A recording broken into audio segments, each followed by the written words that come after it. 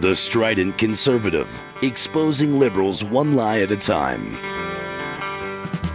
Hello, America. This is David Leach, the Strident Conservative. Joe Biden gave an address at the Business Roundtable where he called on America to lead in creating a new world order. And now is a time when things are shifting. There's going to be a new world order out there, and we've got to lead it. And we've got to unite the rest of the free world in doing it. Biden has been a fan of creating a new world order ever since his Republican buddy, George H.W. Bush, first uttered the words. In April 1992, then chairman of the Senate Foreign Affairs Committee, Biden published an op-ed in the Wall Street Journal titled, "How I Learned to Love the New World Order."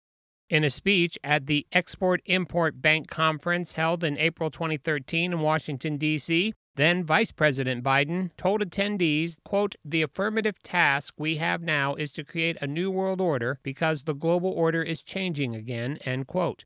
The next year, he told graduating cadets of the Air Force Academy class of 2014, quote, "Your class has an incredible window of opportunity to lead in shaping a new world order for the 21st century," end quote. And he repeated his New World Order ambitions in a presentation at the 2017 World Economic Forum.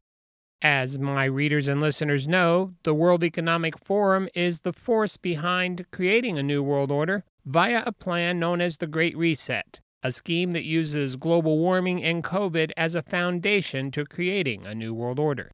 Joe Biden wants America to lead in creating a new world order, and with the help of organizations like the World Economic Forum, along with several on his administration who are committed to global government, it just might happen. I've written a lot more about this on my website. If you'd like to check it out and let me know what you think, visit stridentconservative.com.